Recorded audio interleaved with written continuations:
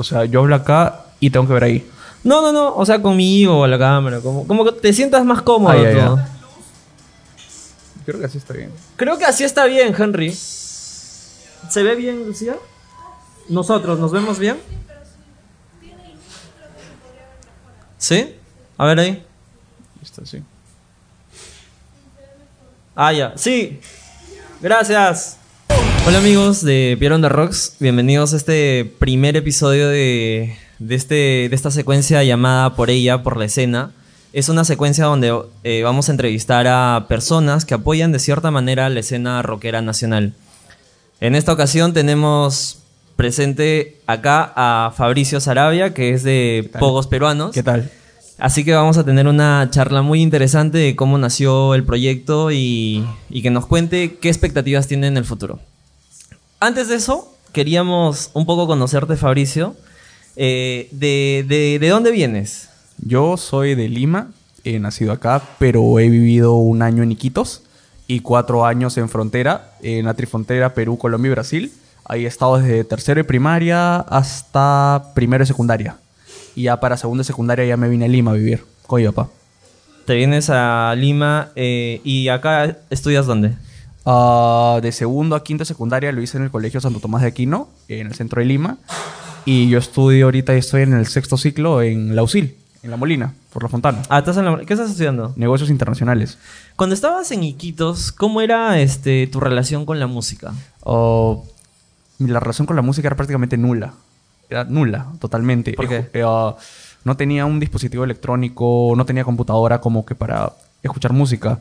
No tenía ni celular ni los chanchitos.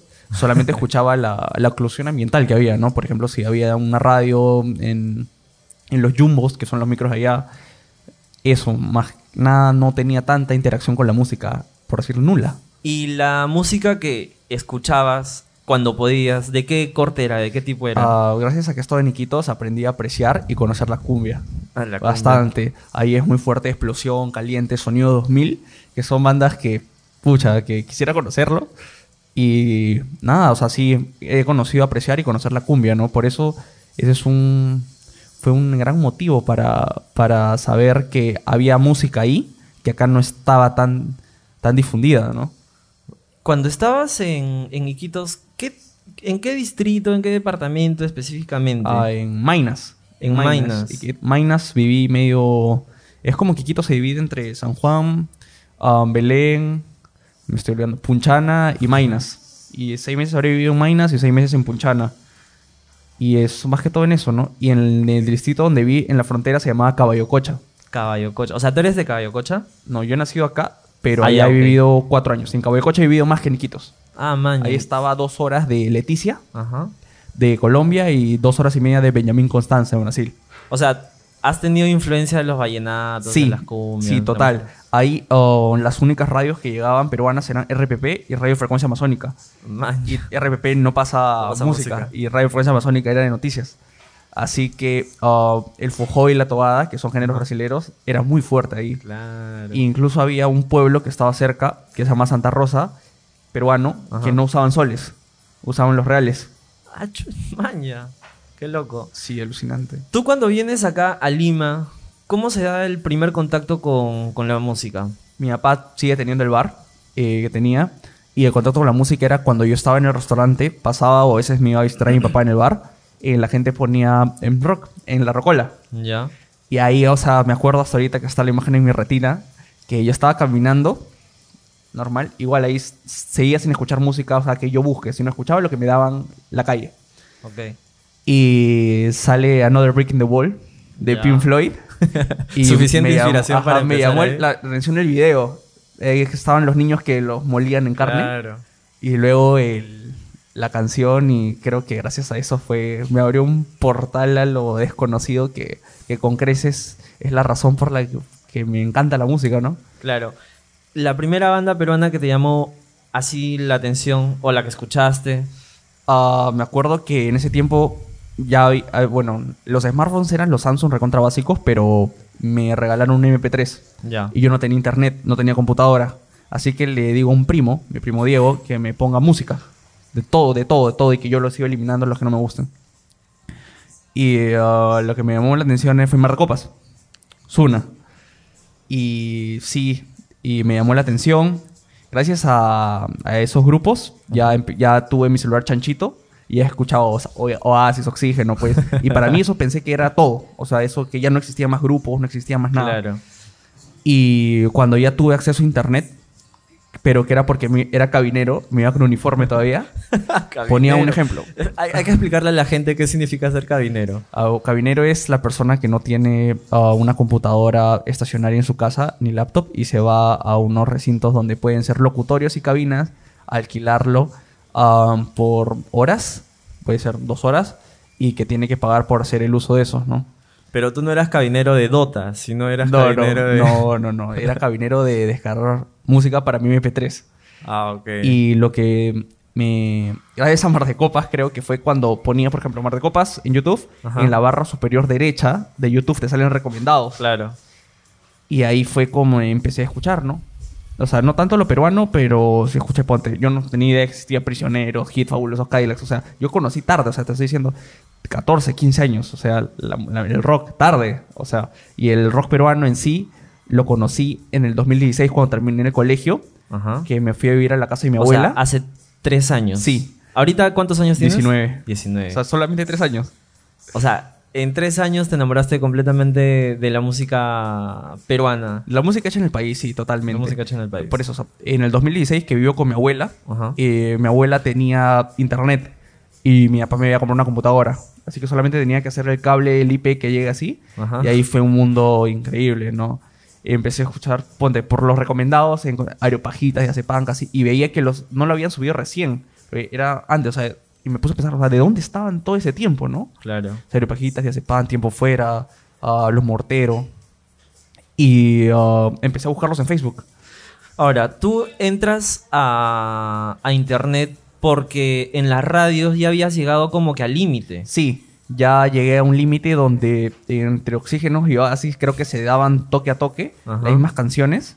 O sea, ya llegué o sea, me aprendí creo que todo el repertorio de Pedro, de Marcopas, de Río, de Ru Romero, o sea, ya, o sea, es chévere, o sea, Sí. pero de tanto escucharlos, el pollo de la brasa, de tanto comerlo cansa, ¿no? También llega... Y, o sea, lo sí. mismo, ¿no? De Sound of Silence, de Garfunkel, Da Police, o sea, son bandas muy buenas, Muy pero buenas. de tanto, o sea, ya quería más variedad, ¿no? Incluso repiten las mismas canciones. O sea, Claro. tienen discografías que pueden albergar Completas. 80 o 100 canciones, Ujú. pero siempre te ponen una o dos Ujú. que repiten y repiten. Lo más y repiten. underground que pone las radios, creo que es Script de radio, que ya eso ya y es eso de ya. culto, pues, Sí. para público así de 10 personas. Para creo. que el público diga, ah, man, ya la Ajá. pusieron. Sí, eso creo que es ya. Enjoy the Silence de Pitch Mode, creo que ya es pucha. Ya llegué a su tope, creo que de lo comercial para ellos, ¿no? Sí. En una entrevista que te hicieron en un diario, yo vi que pusiste o que mencionaste que endiosan a las bandas. ¿A qué te refieres exactamente? Extranjeras. Ah, extranjeras te Sí, referías. extranjeras. Ok. Sí. Yo pienso que en el Perú se valora o les llama la atención en demasía al material extranjero en su totalidad. Y eso lo vemos en la música y hasta en la farándula, donde hay casos de chicas que han sido engañadas y que por decir su verdad ganan 25.000, 50.000 soles. Vemos a chicos que tienen un cuerpo escultural, chicas, y hacen algo ilícito o salen con alguien conocido acá y ya se quedan asentados por 15, 20 años acá en el país. Sí. Y en el lado de las bandas internacionales, en la radio siguen pasando un catálogo hace 20, 30 años extranjero. Y lo que hago a colación de que si estamos en el auge del reggaetón, es el género más comercial, el género más consumido en Sudamérica, Ujú. y no pasan reggaetoneros peruanos, ¿qué serán los demás géneros musicales, no? Exacto. O sea, Porque reggaetoneros no faltan en el claro, Perú. por eso. Hay material hay en el país. En catálogos, o sea, ponte, electrónica experimental hay, rap experimental hay, música instrumental hay de todo. No sé cuál es el filtro que utilicen las radios. Eso te quería preguntar. ¿Tú cuál crees que es el filtro que usa el productor de un programa para decir, oye, pásame solamente estas canciones? Pucha, ahí eso se tendría que hablar en una mesa redonda, creo, con 2 cajas de chela. Pero no sabría decirte, porque depende de la radio y depende del género. Porque por el lado de la cumbia, Ajá. vemos que su catálogo de extranjeros es mínimo. O sea, por ejemplo, que es un hit bueno de Ráfaga. Ajá. y lo demás es puro nacional. Y eso lo podemos contrastar Sí. que en los bancos de Santa Anita, en el Guaralino, entre bandas peruanas te llevan a 15.000, 25.000 personas. Sí, sí, Y sí. esas mismas bandas te hacen 3 tocadas en una sola noche. Por Así eso, o es. sea, para hablar de los filtros creo que tendría que tener información un poco más clara, pero mi hipótesis es que se van a lo seguro. Se van a lo seguro. Sí, ¿no? O sea, me imagino también que es el hecho de conversar o tener ya auspiciadores, y estos auspiciadores necesitan un mínimo de audiencia, y bueno, sí, pues hay canciones que se aseguran un poco esa audiencia, ¿no? Sí, claro, pero ahorita vemos que en poco tiempo algo peruano se puede hacer comercial. Sí. En We the Lion es un material muy comercial. No estoy diciendo que sea malo, es muy bueno y se ha llegado a la radio.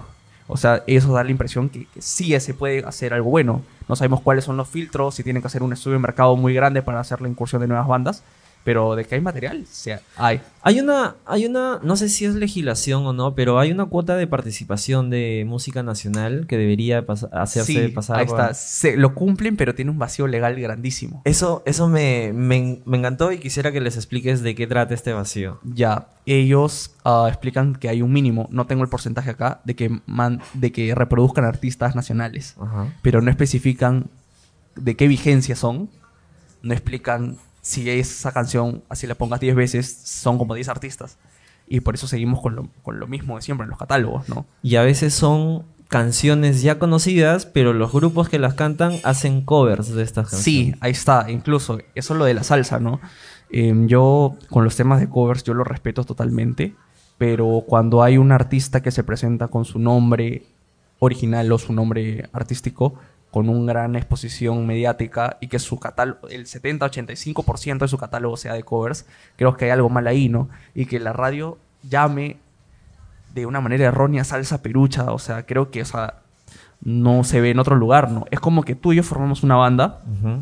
y hacemos Los Prisioneros, Hit y Bumburi, pero nos sale muy bien. No creo que Oasis No Oxígeno nos llame el rock peruano, Claro. porque no hay sentido, o sea, son chicos que su interpretación puede ser muy buena, al público le puede gustar, pero son hits que ya tienen un éxito muy grande y son de artistas de renombre total en Sudamérica. Así es. Y ahora he visto que se están reinventándose. Creo que la chica Darkurt ha sacado un nuevo material. Ujú. Me parece muy bien que saquen ¿Con música propia? material propio, sí, Ok. material propio, ¿no?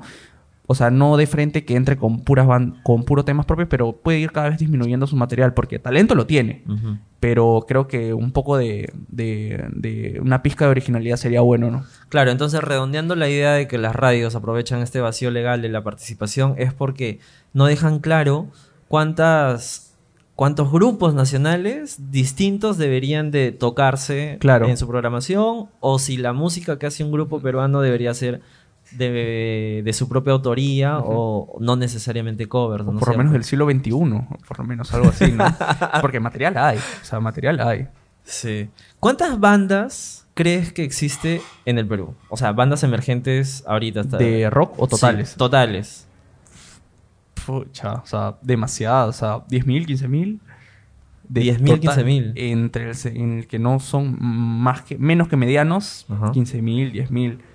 Porque acá si en Lima tenemos, ponte, 3.000, 2.000. En provincia, que yo me encargo de subir material de bandas, Ajá. el 70% es de provincia. Ok. Y nosotros nos guiamos por los links de YouTube, pero ellos a veces lo tienen en SoundCloud, lo tienen en demos, o capaz existen bandas, pero que ni siquiera tienen acceso a internet. Por eso, o sea, bandas hay, y bastante, pero de que nosotros creemos que por los medios de comunicación y por el internet nos cerremos en que solamente los que son buenos están ahí, Ujú. no es así, ¿no? No es así. ¿Qué crees que se necesita para que estas bandas puedan llegar a la radio? ¿O no necesariamente la radio es el camino, tú crees? Yo creo que los medios de comunicación en el Perú, los masivos, tienen un poder impresionante debido al centralismo. Ujú. Porque si nos guiáramos solamente de Lima, creo que las radios no tendrían tanto poder, pero en provincia sí. Porque en provincia no todos tienen un acceso al internet pleno, no todos tienen acceso a un smartphone, y los medios de comunicación en provincia son muy fuertes, pero muy fuertes. Las radios locales de allá le hacen pare a las que son las de acá, como las grandes, ¿no? De grandes centros. Pero yo creo que para estar en la radio no sabemos qué filtros hay. Ujú. Y depende del género, ¿no? Por ejemplo, porque la salsa está sabor y control. Sabor y Control creo que tiene más de 6 discos. Tiene una calidad muy grande de música. Han Buenos tocado en artistas. Estados Unidos y en Australia. Y nunca los han pasado en la radio. Y es salsa. Y el país es más salsero que rockero. Sí. Así que como que... ¿Qué pasa, no? Claro, hay una disonancia ahí, ¿no? A veces, no sé si tú me ayudas a buscar una banda que sea conocida, pero que no haya entrado al mundo de la radio. Creo que no existe. No. O sea, necesariamente es un camino que una banda, si quiere ser reconocida, debería de llegar. En Perú creo que sí, por el gran poder que tienen los medios. Si todos tuviéramos acceso a internet y smartphone, creo que ahí no. Porque ahora hay una nueva corriente de bandas, Ajá. pero ellos no están en la radio, pero ellos es gracias a Spotify. Pero esas bandas son de Lima y se están creciendo en Lima. Sí. Pero hay que hablar como país, ¿no? No dejar a un lado el centralismo. Ujú. Y yo creo que sí, que la radio tiene un gran poder. Aún tiene ese poder. El internet está un poco descentralizando ese poder. Está como Sí, que cada vez equilibrando más, y claro, le está sí. dando más poder a estas bandas para que puedan promocionar su material de las formas que ellas crean convenientes usando el internet, por redes sociales, por Spotify, por estas plataformas.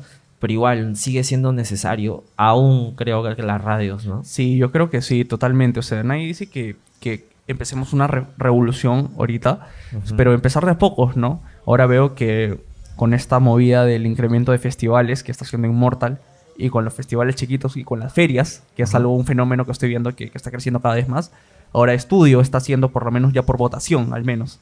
Que, por ejemplo, o sea, si bien están las bandas mainstream que son actualmente, pero creo que es un gran paso, ¿no? Ajá. Ha estado, creo que Insult, Plutonio del Dorado. Plutonio, ¿qué más? Turistas en estudio.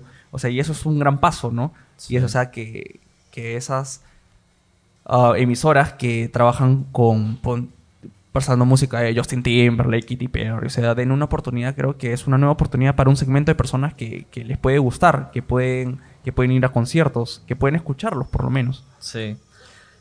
A raíz de esta problemática que ya me la has evidenciado en su totalidad, nace tu proyecto, Sí. nace Pogos Peruanos. Coméntanos de qué trata Pogos Peruanos. Ya, primero que todo, el nombre sí es horrible.